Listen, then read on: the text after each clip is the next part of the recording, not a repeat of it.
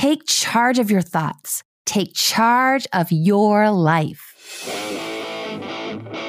Psychologist, author, speaker, musician, former professor, and the host of Love and Life, Dr. Karen Anderson Averill.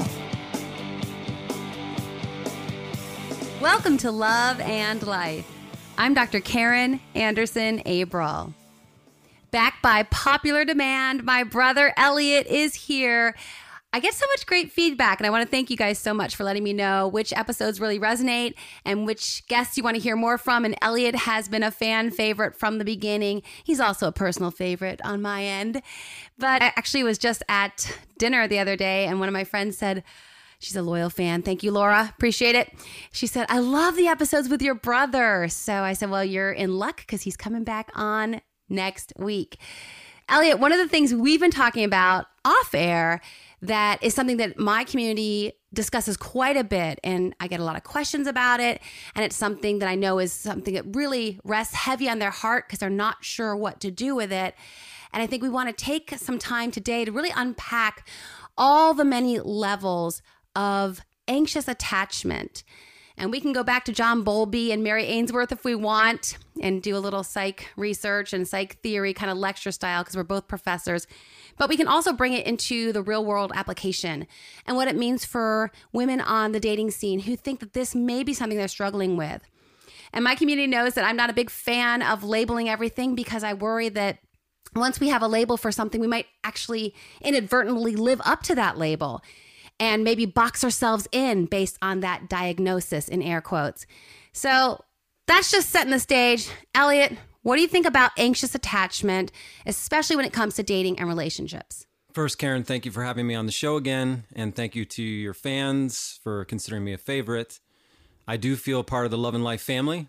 Absolutely. Not just by name, but by connection and intimacy, and I've had a great time even with your ladies who have ended up hiring me for a little counsel and consultation. That's been a really rewarding and blessed process. So thank you for having me back on the air. And I think anxious attachment is a real thing. Mm-hmm. I think it's often misunderstood. I think we often label it and use it inappropriately. And as you're talking about kind of a self-fulfilling prophecy of labeling something or the relationship itself, or labeling ourselves personally as being anxiously attached, even if it has some validation and truth and history and experience, I think we just got to be super careful with that label. In specific, I made this comment maybe in the Passive Men podcast or the Mother Wound, I'm not sure which one, about often we will have somebody label it an anxious attachment or have an anxious attachment to a relationship when they've only been dating for 2-3 months. And I made a comment that's not possible. Right. So we're going to unpack that a little bit in the same time. So here's one of my reasonings for that commentary about anxious attachment. I think in a true attachment bond and a Bowlby-like level of attachment takes years. And primarily the attachment theorists, we're talking about childhood and the bond to parents and how significant that is for the first 2-3 years of life. Well, if we transfer that over to a relationship, the first 2 or 3 years of a relationship with someone you haven't known, maybe you grew up with them, but more often than not, we don't know the person. It takes a long time to establish a true attachment. And in a spiritual context, if I may put my pastoral hat on for a minute, I think one of the main reasons we become anxiously attached prematurely in a relationship that has not had years, multiple years of existence, is actually the sexual bond that is created prematurely or incidentally, initially, where the other aspect of the relationship, the emotional, the mental, the experience, the family connection, the relationships, all comes after the fact. So what I see a lot, of course, I work with a ton of college students, so it is a little bit of a different variable than your overall audience, but I do a lot of premarital work and early marital work, and I'm working with several relationships right now that are an absolute mess. And one of the ways we diagnose or dissect or investigate is look about where did that established attachment or the anxiousness of that attachment take place. And one of the ways or one of the foundational truths of that anxious attachment is creating a sexual bond super early in the relationship, maybe even as the primary first bond. And that leads to all kinds of issues. Yeah, and I think that's something that women of our generation and certainly the younger generations, I think they have, as the women's movement kind of released some of these norms and expectations for women, and women said, oh, I'm going to be free to have sex like a man. And then they might lead with sex, hoping to get love. And instead they lead with sex and get anxiously attached. Yes. And, it's always my role on your show to be tougher on the men and you be tougher on the women. So I'm going to go to the man side again. Okay, that works. And just say, as men, we do tend to get focused on the sexual expression, often as you mentioned, a conditional connection to love that we don't know necessarily how to express or feel or receive.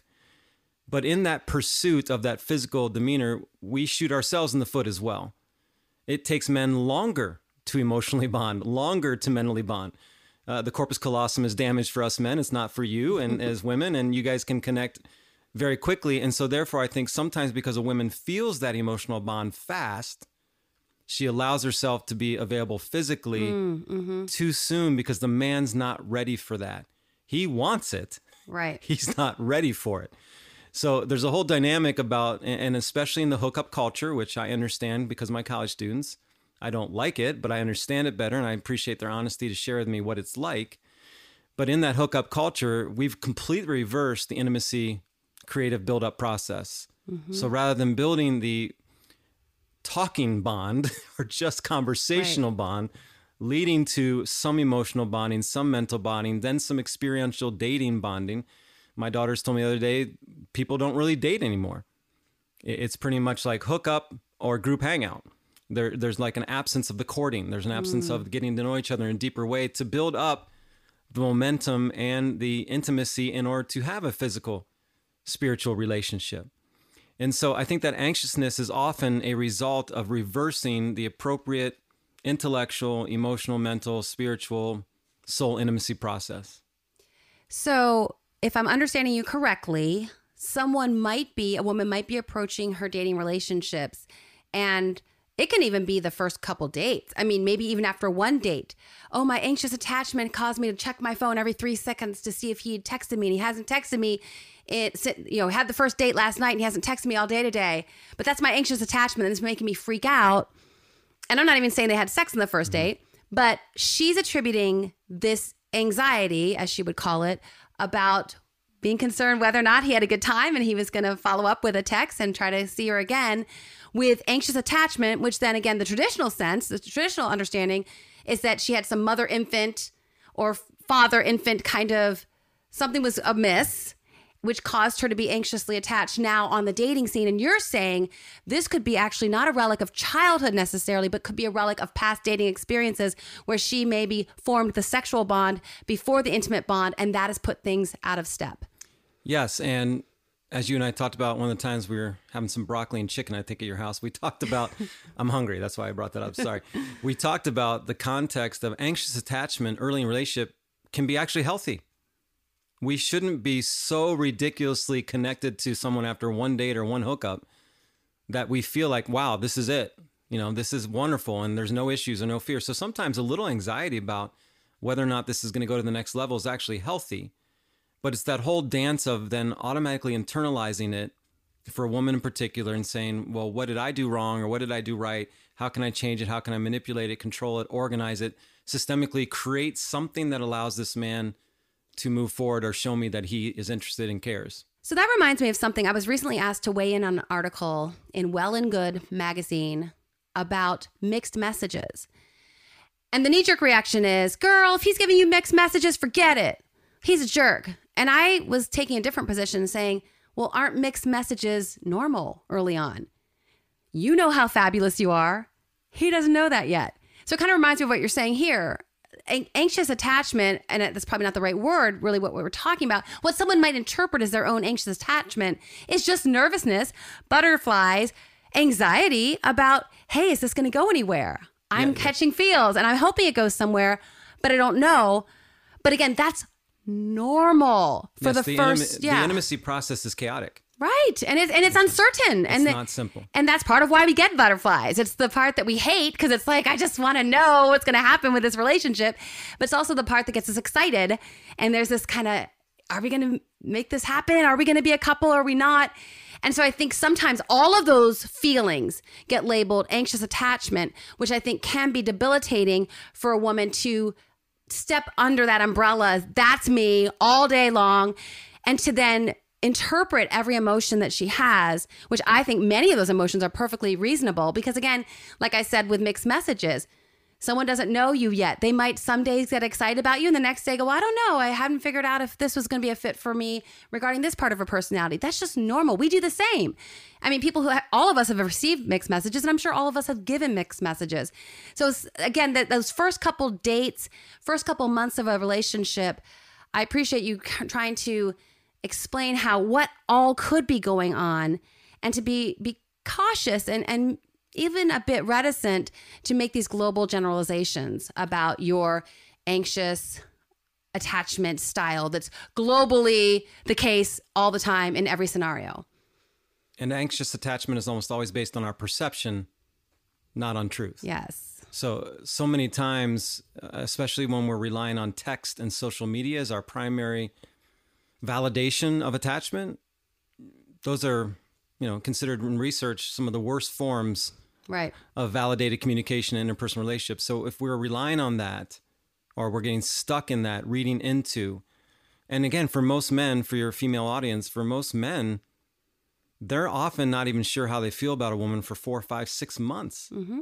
I teach in my marital instruction that it takes 7 to 10 years now to truly bond with your spouse in a oneness way. So congratulations, you and Dan. I think you're right there in that. We're going to make it. We're going to make it. Yes. So it just takes a long time. But when we're somehow in the dating context, we put more pressure. We want a marital bond in 3 months. Yes. And you can't create a marital bond in 3 months, even if you got married at the courthouse in 1 month. Right. You're still not going to create oneness. Oneness takes a depth of time in relationship. I think that's so well put. And we certainly see that. And I've experienced that with folks who've been married and then they're divorced and they're back in the dating scene. And they're expecting from this new relationship, even if it's going very well and it's very secure and stable, they're expecting to have that level of intimacy with someone they met a couple months ago to the degree of what they had with someone they spent many years with. And I understand that. And so that's one of the things we try to talk about is, okay, let's just be more realistic about the expectations of what could happen at this point in the relationship. Not that you can't have that intensity, and let's hope that you have a better relationship, because obviously the one you had before didn't work. But let's also be realistic. And I think that can be true too with a lot of the women, and that was my life too, with serial monogamy, right? So many in adulthood, many very deep, intimate relationships that are heart level connections, many of whom you thought might go the distance. And in my case, I almost married someone. So I thought I was going to have that level of connection, and then to not, then you have to adjust and go, okay, now I'm back to the beginning. And again, this person, I know what I have to offer, but I have to allow this person to get to know me incrementally.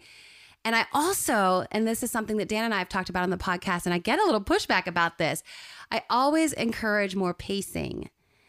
Emotional, physical, I always encourage that it's better to take things slowly than to rush things. I'm not saying if you meet the right person, I think it's going to work out, but I don't think there's ever a downside to taking your time. Yes. And I think in context of what you're saying, I'd like to reframe it. Let's use some CBT here and really encourage your listeners to consider anxious attachment as positive. Love it. Let's consider, even in the marital dynamic, there's going to be some anxious attachment, especially if you have some history of trauma in relationship, father or mother wounds, abuse wounds. You're not automatically going to get rid of that simply because you're married or simply because you found the one. And some of that anxiety can be very positive if intrinsically seen as positive, intentionally worked on in connection, stability, conversation. And so for your single listeners who are wondering, could this person be the one? And do I have anxious attachment issues if I don't feel assured? I don't feel 100% validation. I can't quite read him in a text or in a conversation that I always want. I say, I've been married 32 years. I had the same problem. Right. And I know my wife really, really well, but there's still times I'm like, I don't get what she's saying. I'm not sure what it doesn't necessarily go away. How do we frame it? How do we understand it? How do we build the right intimacies, the right structures, the right pacing? And so I want to also not condemn your listeners if they've gotten to a habit of sexual bond first and then trying to figure out the intimacy later. So if that's happened, I'm not saying throw the relationship out. Just recognize it's kind of reversed, and not that you have to turn off the physicality. That's very hard to do and keep a relationship growing. But you need to be intentional about growing the other aspects of the intimacy. In my interpersonal relationships class, I teach about 12 different forms of intimacy, all of them equally as strong and necessary as sex. Recreational intimacy, spiritual intimacy, crisis intimacy, family intimacy. There's tons of different intimacy forms that are just as important to build the holistic nature. And actually those build better attachment than simply the sexual one. So much there that I want to delve into in more depth. So I just want to underscore what you're saying, that we can, even if we've decided, okay, Karen, whatever, with your Pollyanna, don't think you have anxious attachment. Let's normalize this.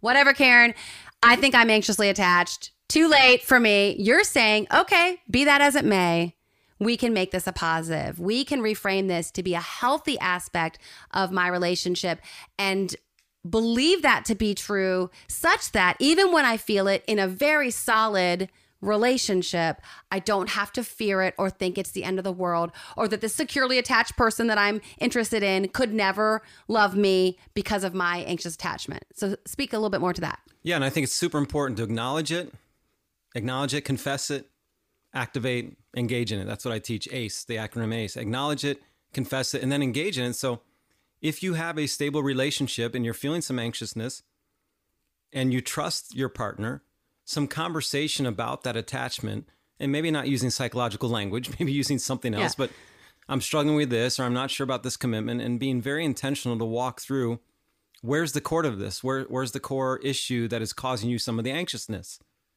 It could be for very good reasons. He's got his work schedule super busy, and you're only getting an hour a day now of conversation or connection, maybe a half hour instead of 4 or 5 hours. Well, in any relationship we have, once there's a difference in time and an experience, we're going to feel some anxiousness. But if we hold that all in and then just base it on self-condemnation, or see, this is what happened last time, my boyfriend started to not spend time with me, and then he started talking about other girls or whatever, and then we all of a sudden build this prophetic self-talk that turns into a severe anxious attachment. And on the masculine side, because as men, they're not normally as emotionally connected, if they receive, and this is going to sound metaphysical here, but if they receive this anxious energy from their female partner, they will start to question and feel insecure, and maybe stop being assertive in their masculine energy and their masculine spirit and their pursuit. And we get this dynamic where the anxious woman starts pursuing the insecure man, and that's going to be trouble. It's just going to lead, both of them are going to be out of their norm and what I think traditional masculine and feminine energy should be in a relationship, and it starts to become askewed, and we get in a little dance, and both become anxiously attached. So my thought is, and I probably err on one side of this, and you probably err on another. So this will be interesting because we'll have two different perspectives, or maybe we'll have more common ground. Let's try it out. So in my recommendation for a woman would be, in the early days, let's say the first 3-4 months, if she's feeling any of that, to take that to her girlfriends, to take that to her therapist. Great place to start, yes. I wouldn't want her to bring, we need to have a sit down talk about how I'm feeling, because I'm thinking it's 3 months. And that's a lot to give someone who you're just getting to know. And like you spoke to a moment ago, it could really careen things off of a healthy dynamic, to my mind. But then the tension there is, but I want to be honest. And yes. I've been taught to be vulnerable in relationships. Brene Brown says we need to be vulnerable. So where's that line between what is mine to own and process, especially in the early days? And now I'm thinking like the first 4 to 6 months. Certainly before he's asked us to be exclusive, I personally would not recommend bringing any of this to the table. I agree with all your precepts, yes. Okay. And I'm just saying, but also I know that you probably are a little bit more on the side of, but we also want to be honest in our communication process and set that foundation of honest, open communication. I think that gets dicey for women. They don't know how to navigate that. True. And that goes back to this masculine dynamic where I blame the men for being passive. Listen to our passive man episode. Check that episode out. But I agree with you in those early stages. And because I trust women and their understanding of their heart, soul, mind connection better than most men, it is better for a woman to talk to her girlfriends. Healthy girlfriends. Yeah, not the ones who'd be like, forget him. Yeah, healthy Right. relationships. Yeah. And for a man, I would encourage him to talk to girls, other women, not necessarily his buds, especially if his buds are all single and spend more time at the bar than they do in relationships. So again, there might be great guys out there that can help each other. But in general, if a man has a sister or a mother or some female friends he trusts, and say, hey, this is how I'm feeling it. Because you're right. I think the dynamic, if the woman comes too soon with some anxious thoughts or considerations or concerns, it could get the backpedaling effect. And I like to train the relationships for the man to take the lead on sitting down to have these discussions. And hopefully that he is starting to receive and respond messages that he's unsure of and could bring those to the table. And I think that's when a woman feels safe to express some of the cautiousness or fears in her heart, rather than think, if I say this, this could derail everything. And then she gets caught not being honest and not being authentic, back to what you were talking about with Dr. Brown. Yeah. And it also makes me think of, again, yes, we are looking for an interdependence. But initially, again, I want us coming to this relationship. I am a fully formed adult. Like all of us, I have work to do and I'm working on myself. I want to present myself. When I even talk about maybe past pain or trauma, as you start to disclose that kind of information, as that builds that emotional intimacy, I want women to be warm and engaging and accessible and be honest, but incrementally. Yes. So that you're not projecting, here's this big wound I have, please fix me, right? Yes. Here's this big need I have. And some women will say, no, you have to be, these are the needs I have. And if we're gonna be in a relationship, this is what I want. I don't personally think that that is an empowered stance to take as a woman. I think it opens yourself up to being manipulated, because some people, not all guys, and thank God not most guys, but some guys will look for that wounded bird with a broken wing, and then it's game on because she has exposed her neediness so soon, and now I'm going to swoop in as a predator and I will control this relationship. Yes, especially if there's some pretty self-centered, arrogant, narcissistic tendencies in that man. He can pick those ladies out of a crowd. Right. And then the control and all those other mechanisms. So again, I teach that the level of intentionality you're talking about with this authenticity of disclosure, I teach that should really start after engagement. That level, heart, deep soul disclosure. Now, many people say, well, shouldn't that be there prior to engagement? Well, maybe, but most couples don't know how to get to that deeper layer effectively or healthily in a way that can really build attachment prior to engagement. And then if you're not have the committed piece of that relationship solidified, then you don't know if you can be safe. If I empty everything in my soul to this man or woman, and then we don't get married, then the wounding from that separation, especially if there's been the sexual bond, is the equivalent to a divorce. It's the same kind of bond, the marital sexual bond in the Hebrew in Genesis, that explains that cleaving, that cement bond is separated. And whether you're two 16-year-olds or 36-year-olds, the same separation occurs. I got on a rabbit trail there, but you understand what I'm saying in that context of the movement of the attachment and that bond. Well, it makes me think about, yes, the physical bond that can be premature based on the other intimacy that's developing that's out of step with that. And also, I have some women in my community talk about a trauma bond. So as you're speaking to two people who maybe because of past relationships haven't fully embraced the notion of pacing a bit, they could on date 1 or 2, like blah, blah, blah, blah, blah, blah, blah, blah, blah, and he's like blah, blah, blah, blah, blah, blah, blah, and they are deep into stuff that they've shared with very few people. And now the intimacy is based on, you're so broken and wounded and so am I, and we'll just cling together in our brokenness and woundedness. And that makes me concerned too, because is it a true healthy intimacy, or have we then aligned in our pathology and hurt and pain? And yes, we want to feel safe with our hurt and pain with our partner, but I'm wondering if that becomes the essence of the relationship. The attachment's based on something that to my mind isn't healthy. What do you think about that as a therapist? I agree completely. The level of disclosure, maybe this is a whole nother episode sometime, the pacing of disclosure, level of disclosure. If you're telling a date on the second or third time together, stuff you've never told anybody else before, that might feel super encouraging and intimate, but it's way too fast. Right. Now, men will use this, not necessarily in a manipulate fashion, but they feel drawn to the particular woman and they will all of a sudden release pieces of their soul they probably really need to release for a long, long time. And when a men get that emotionally vulnerable, you guarantee the sex is coming right behind it because it's going to be a level of that connection they don't understand. And so very quickly, they're going to build that marital sexual bond and then try to figure out the emotions and mental. The woman's more connected when that happens to her, even if she felt fully engaged and connected, then that's going to create that automatic anxiousness that could be because of levels disclosure. And she might find herself backpedaling, but not sure how to respond to that. Right. And I can see her thinking, oh my gosh, he told me things he's never told anyone else. And we just had this incredible, intimate, emotional connection so quickly. That must mean he's the one. And I'm going, ugh. Also, my concern is for my nurturing, my motherly women, whether they're mothers or not, but they've got that beautiful maternal instinct and nurturing. Someone could again look to, oh, good. Now I've got my built-in therapist, my girlfriend and my therapist. I want that even relationship instead of that one down, which maybe feels safe for the woman at first. He needs me so desperately. He needs my emotional support. I'm almost like his therapist. That may feel secure at first, but again, it's an imbalance. And that imbalance will be felt and more concretely by a woman than a man. The man might like that imbalance in certain regards. If he doesn't have male emotional relationships he can connect with or bond with, it might feel really safe to him, but I think it creates instability in a woman.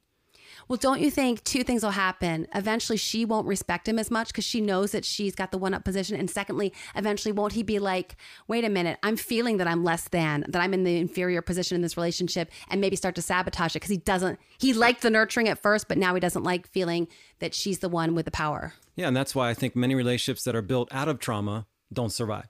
Yeah. They're able to help each other through a really difficult time, but the inequality in the balance of the initial foundation of the relationship is very difficult to catch back up and get back to symbiosis because the whole thing was dynamic.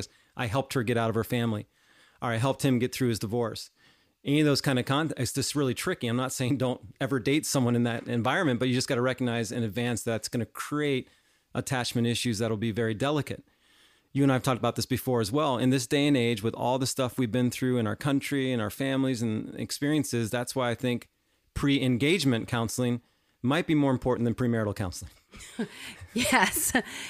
And are people open to it though? I know you have some. Yeah, it's starting to become way more popular with our students here at Judson. I'm getting many requests for, hey, we'd like 5 or 6 sessions to help us know, should we, or is it smart? Could we make a good marital relationship? And I'm very encouraged by that.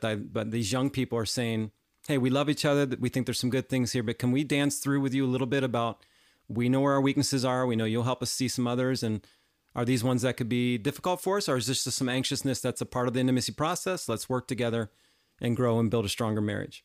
Right. And to start to deal with some of those family issues, which is another area of your expertise. Right up front. Because by the time there's a ring and a date, that train's going down the track.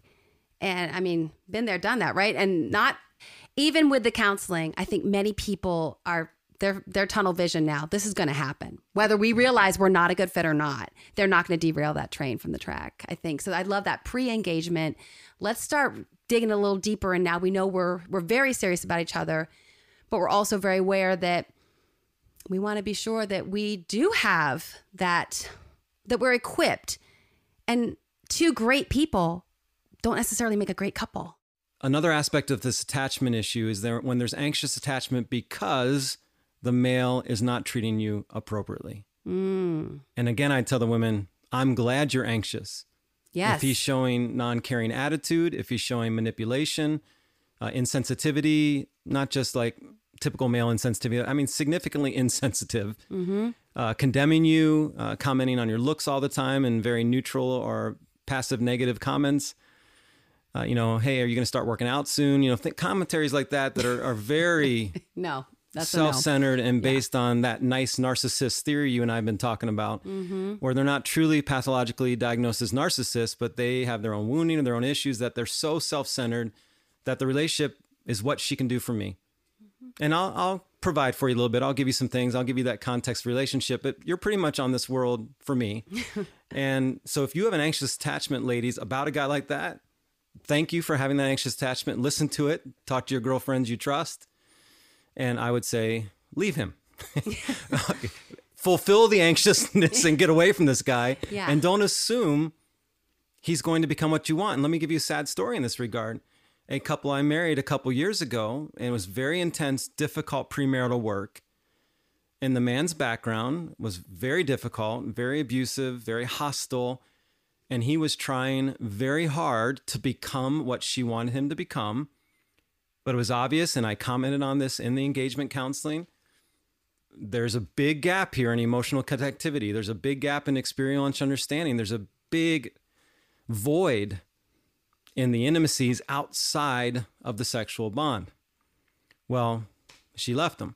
And so now we're working with him right now because she's not willing, and I don't blame her, because all that anxiousness and all that fear has resonated in a very difficult and borderline abusive relationship, and she had enough. So that's just the contextual, experiential understanding of the very issues where her anxiousness, even in the premarital, was founded on appropriate things, and she was afraid to completely listen.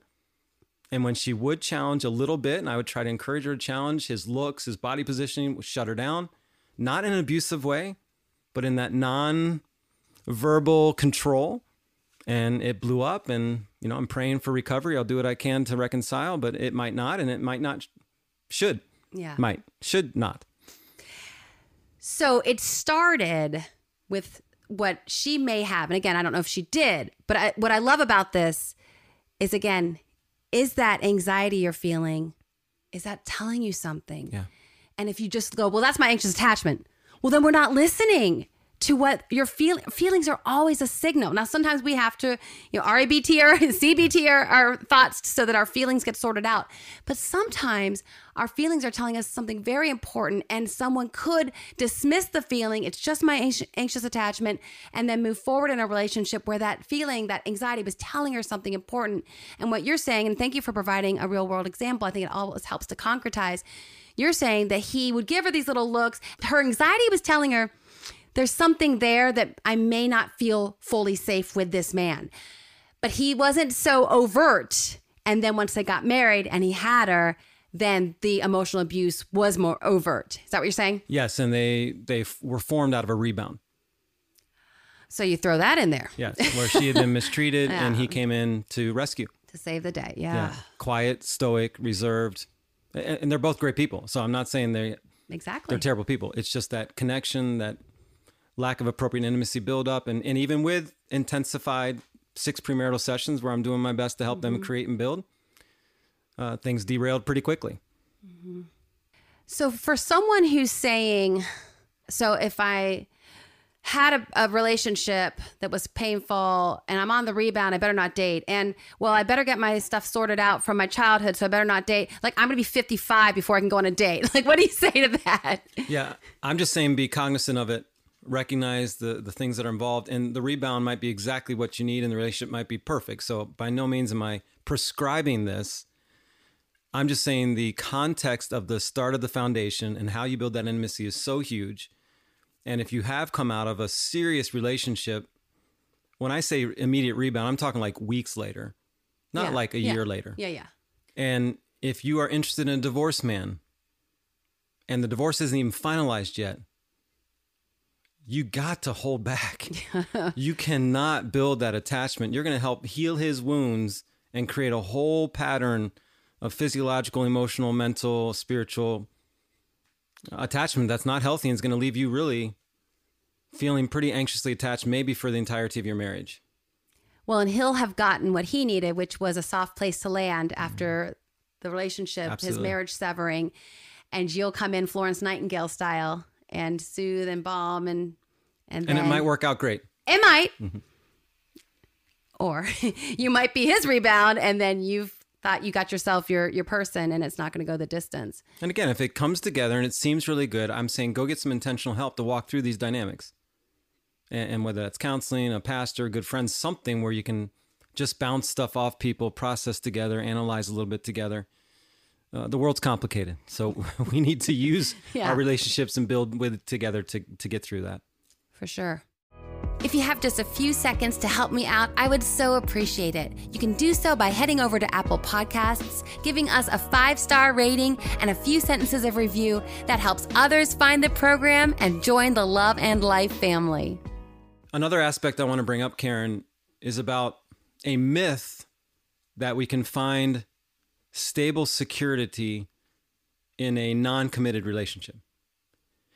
Oh, yeah. So if we are looking for a security, the type of security that makes us feel whole as an individual in a relationship that's not committed, meaning not to the point of we're exclusive or we're engaged or we're going to get married, something besides just verbal conversation, like actually plans and dates and rings, etc., I think it's almost impossible. It's very difficult to find fulfillment of security, which is meant to be based in ourselves and then in our spiritual context in the Lord, through another person.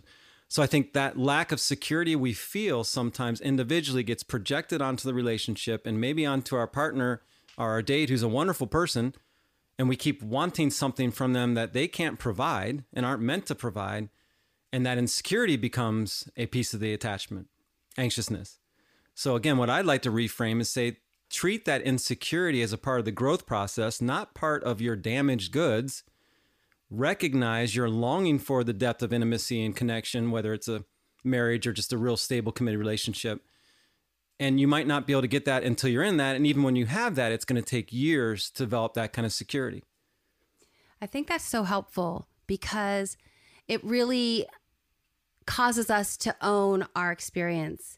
Instead of going, well, when I find my person and meet them, I'll just know. It'll be love at first sight, and I'll just know, and this void I have will feel complete.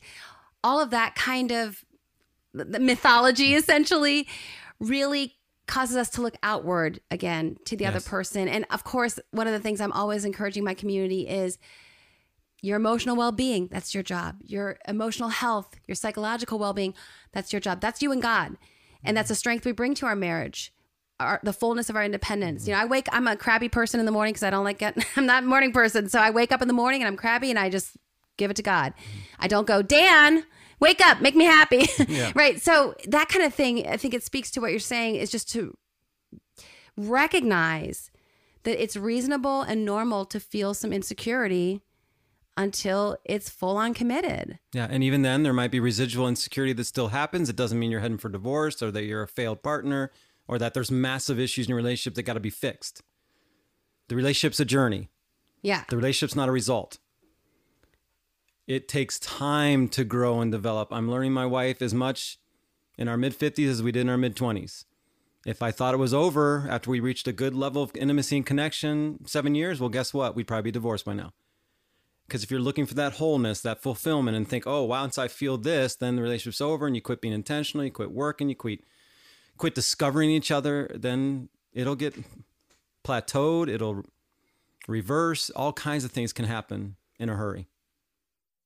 So Karen, in some summary statements, and yes, another new wrinkle at the same time, I want to comment on that, the attachment stuff we've been talking about. So the fact that anxious attachment can actually be valuable, and it's normal, and it might be very wise to have that anxious attachment, not be so securely attached so quickly that it doesn't even make common sense. Right. It's going to be false. And can even be dangerous to you, not necessarily in a violent way or anything, just dangerous to that depth of intimacy and the possibility of separation. And then even understanding that insecurity can be a positive thing, and that we shouldn't be trying to find security through our partner, not only in the dating scene, but really even in the marriage scene. The third context I wanted to bring up within this kind of reframing and understanding of attachment is, what happens when we take a break? What happens when you or your boyfriend, either way, it doesn't matter which gender takes the break, but we feel we need to have a separation and we become very anxious. So there was an article in the Tribune this weekend I told you about where the woman wrote to the Ask Somebody, I don't remember her name, where the woman really wrote about the depth of the pain and trouble in her relationship, and listed things, this is in the Tribune, listed things that were really disturbing. How selfish he was, how mean he was, how callous he was, insensitive, cruel. I mean, really listed in 7 paragraphs, painted a picture that was scary. And then the last 2 sentences was, He's asked to come back with me and wants to do couples counseling. I'm thinking about it. What do you think? And I was just so alarmed. I had to take my glasses off and pace around my island for a minute. I'm like, are you kidding me? So what I sensed there was this level of anxiousness. She had bonded to this man and she loved him. She did say that, and I love him. And that's okay. She loved him. But she expressed and disclosed cruelty and insensitivity and meanness and callousness and selfishness and narcissism. She released all these things and then was still questioning and considered going back with him. And thankfully, the Tribune writer responded in a very similar way that you and I had responded. Like, I really think you already answered your question by what you disclosed. Right. This man is not worthy of you and your time and your energy and commitment. But that's another piece of the anxious attachment that actually is quite valuable.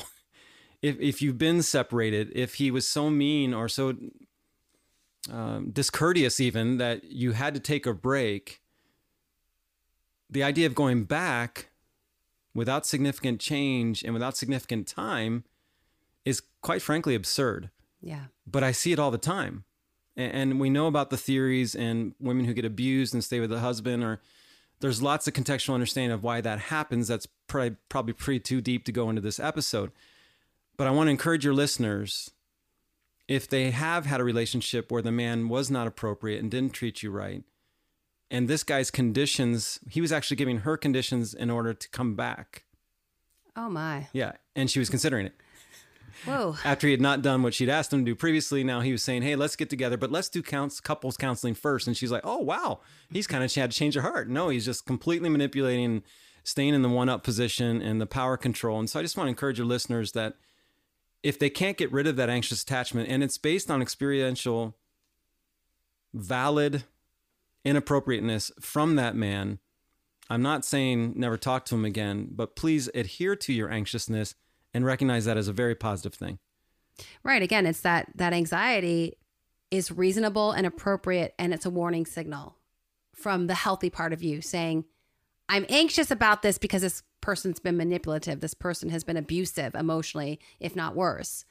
And for us to dismiss that and again, just label that, oh, that's my anxious attachment. I think that's a really great example of what we're talking about, of how anxious attachment, or anxiety in this case, can be a good thing. And we have to recognize that and listen to that. I mean, my favorite breakup book, I wish I'd written it, but I didn't. It's called A Breakup Because It's Broken. And I have a chapter in my book where I talk about the tendency, which I did as well. I was really bad at making a clean break and the on again, off again. And it's exactly what you said. My takeaway from that chapter in the book is, unless someone has done some extensive, and we're talking like 2-3 years of intensive Freudian psychoanalysis, or went and got so clean and sober that they're running their own support groups now at AA, like, unless we're seeing that kind of dramatic change, you parted for a good reason. Yes, and we're not saying nobody deserves a second chance either, but that second chance might not be with you. Ooh. So you can still love that man and pray for that man and encourage that man, and maybe even have a friendship, though that's very difficult to do if you've had a deep intimacy. That friendship should probably be from afar, not from up close. But the context, the experience, the relationship, it's probably not healthy or wise. And if you do, like you said, if you do come back, and though I think this guy was posturing for his desire for couples counseling, if there hadn't been those years of abuse, I think it would be fine to say, okay, I'm willing to consider it, but let's walk through this with some people and talk through it. So when I work with couples who have been married or they're engaged and they have a separation, I say, I'm fine with that, but let's be intentional about it. What is that going to look like so that we're actually growing, are responding in that? And many other couples, again, Karen, they kind of wrestle through this anxious attachment by simply choosing to walk towards higher levels of commitment without ever dealing with the root issues. Just assuming, well, we know we got some issues and we're very anxiously attached, but let's just get engaged. That'll fix it. Sure. Or, and I'm not trying to make fun of them. They're really feeling that will build. Or let's move in together. Or let's kind of act like we're married and not be married. We just slowly ease into a very passive attachment that can really leave a wake of anxiousness. Even if they end up getting married, even if they end up doing really well, it still builds that foundation element of backdoor relationship. Well, yeah. And when you said foundation, that was what was going through my head. They're establishing a foundation on external things. The engagement will fix us. The marriage will give us that intimacy that we're not cultivating in our courtship. The baby, then we'll bond, right? So it's always something outside of the couple. And that, how could that not be anxiety provoking? That's only going to stoke the flame of their anxiety. Yeah, and let me give a very practical thing for your listeners, and this is partly based on some of your listeners that I've talked to, trying to help heal mother wounds, father wounds, or just contextualize current relationship patterns, and they wanted some help in coaching. I would recommend no more than 1 date per week.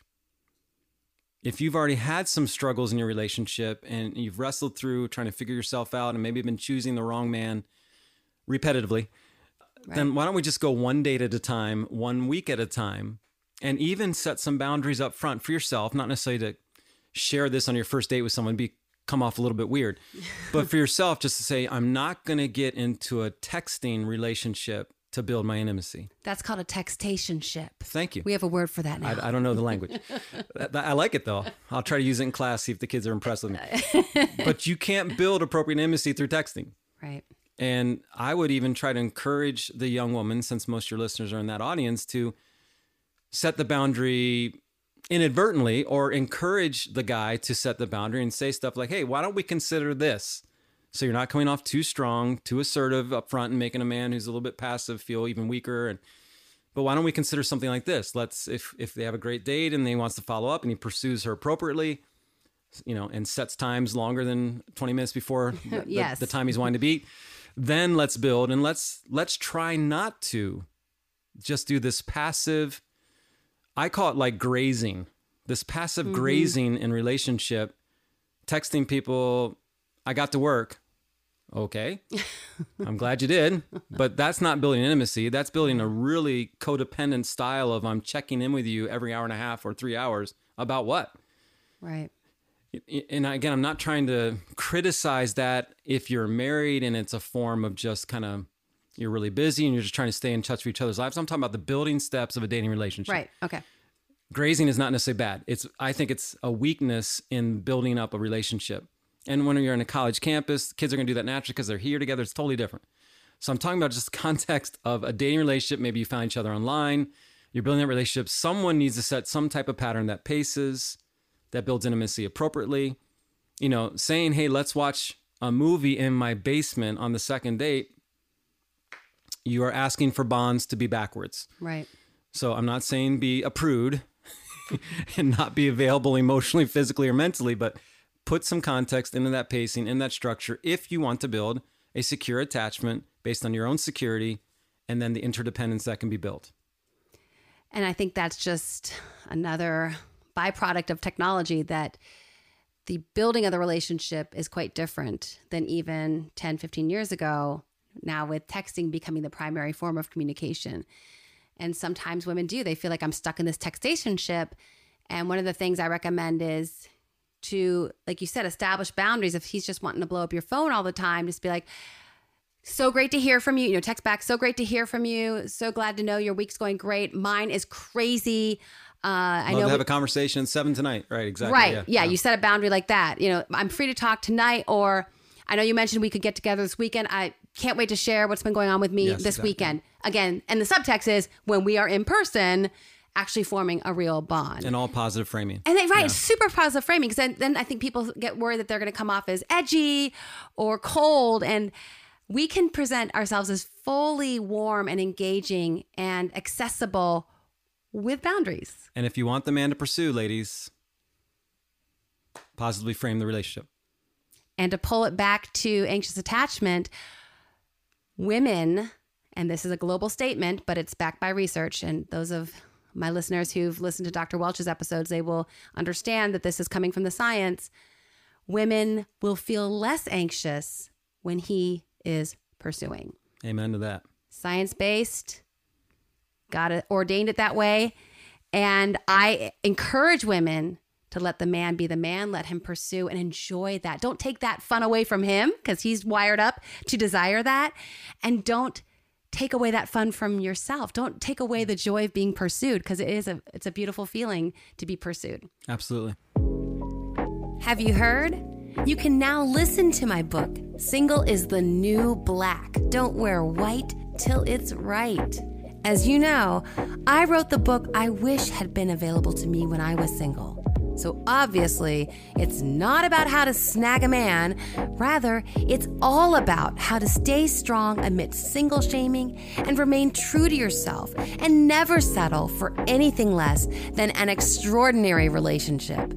Find it on Audible or iTunes. And for a free sample, check out Chapter 11 of Single is the New Black in episode 145 of Love and Life. All right, Elliot, pray over this group. And for any of them who are still feeling like, okay, Elliot, that's great, but I am anxiously attached, let's give them a word of healing and hope. Absolutely. Lord, we thank you for this time to discuss attachment. It's a gift of relationships and romantic love, Lord, that you built and you created and ordained in Genesis. And Lord, that's based on some principles of leaving our family. It doesn't mean leaving them in proximity, Lord. It means leaving them emotionally, mentally, and that our security and our strength and our attachments are built on a relationship with you. And then we are free, Lord, to be independent and individual and be attached to others. So I pray for all the listeners who've been hurt in relationships, maybe hurt in their primary relationship with their parents, been hurt in previous relationships in the romantic realm. Lord, help them heal and recover, feel peace, recognize some of the anxiety is appropriate. Some of that is a response to the building of intimacy that needs to take time and be paced. Lord, to recognize that our security needs to come first and foremost through our relationship with you and our understanding of ourselves. And then, Lord, we are able to build appropriate intimacy and security in an interdependent fashion, Lord, with another. So pray, Lord, that these words that we share today will be of benefit and encouragement, inspiration to others. That, Lord, even if we have made mistakes, we need to forgive ourselves, not self-condemn, understand and reframe our experiences as positive growth and learning, and that you would help us build better foundations and smarter foundations and to truly work on building intimacy that progresses in the right fashion and can culminate in a permanent or stable, secure, and maybe even a lifelong romantic relationship. So, Father, we pray for your blessing. We thank you for this time to share together. May your will be done. Amen. Amen. The love and life hack for this week is it time to reframe your anxious attachment? Thank you, as always, for sharing a portion of your day with us. It means so much. If you'd like to work with Elliot or me or have us speak at your next event, head over to loveandlifemedia.com where you can find more information on all of the above. Take charge of your thoughts. Take charge of your life. This is Dr. Karen Anderson Averill, and until next time, make it a great week.